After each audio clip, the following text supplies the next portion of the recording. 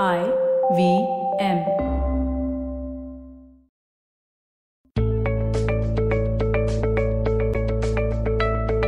Hey everyone, thank you for tuning in to the Positively Unlimited podcast. I'm Chetna, a healer and coach, and this is episode 4 of my series on the A to Z of positive action. Make sure you give the first 3 episodes a listen to learn the ABC of positive action. I'm pulling out the 4th card in my deck of positive action cards today, which is D for Drop the Judgment. To know more about this deck of cards, keep listening, because first we need to talk about all this judgment that we are constantly spewing and absorbing. I'm too fat. I can't do business. I'm clumsy. She's so full of herself. He is so egoistic. Whatever words you choose, it all translates to I am not good enough, or he or she is not good enough. And the bottom line is that judgment always turns into limiting beliefs. Our beliefs are built upon our words and those of others.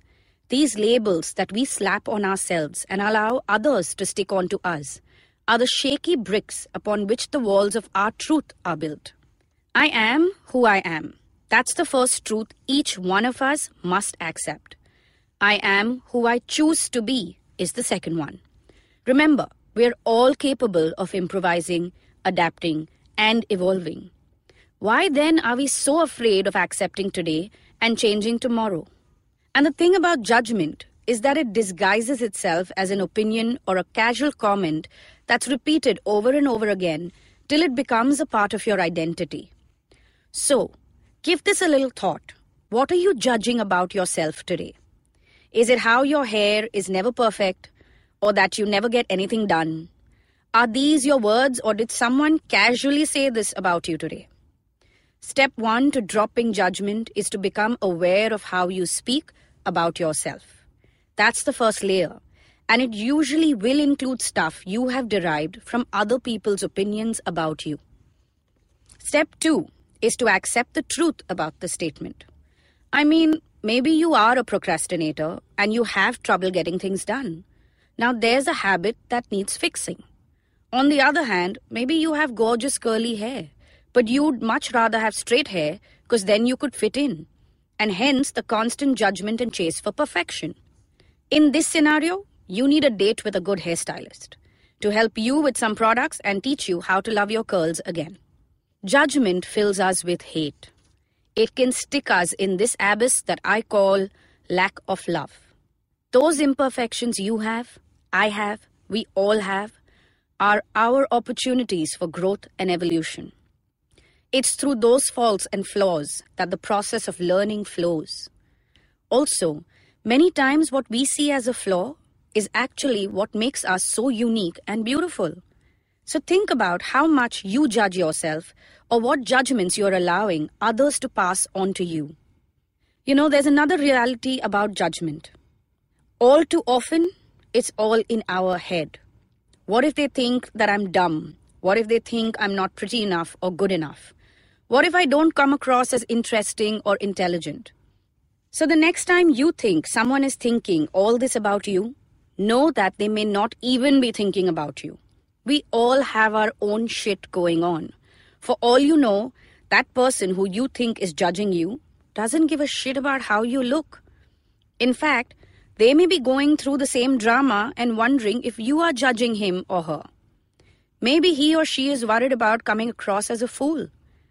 This kind of judgment is us judging our own selves and projecting it onto someone else.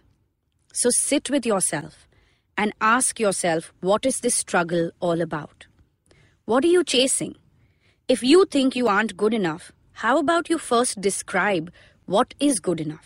Then think about which flaws highlighted in that description you need to accept and which ones are bad habits and patterns that can change. And then work on yourself with kindness and acceptance. If you are struggling against the words of a loved one, breathe deep and remind yourself about who you really are. Take a paper and pen and answer this question using only positive words first. Who am I? Describe yourself, your personality, your strengths. Use these words that you put down to counter false judgments, those that may be in your head or those that others are labeling you with. And for those judgments which hold some truth, ask yourself if you want to change. I mean, you may be okay with the way you are. Then you just accept it. But if you say yes, think of how and put down 3 simple steps you can take this coming week. Remember, without acceptance, there can be no change. Standing in acceptance allows us to vibrate to the tune of love and gratitude. Love and gratitude are the fuel we all need to live our potential. Judgment depletes this fuel from our being. So this week, focus on accepting yourself, your people, and your life for what it is by dropping the judgment. If you've enjoyed today's episode, connect with me on Instagram at Positivity Angel. Also, details about how and where to get the Positive Action deck are up on my website, circleofpositivity.com. This deck has 26 cards, each with a positive action you can take to change your life for the better. The deck comes with a workbook to help you build those habits and mindsets that will allow you to live your potential. Our next episode of the Positively Unlimited podcast will be out next Monday on IVM Podcast website, app, and other podcast platforms.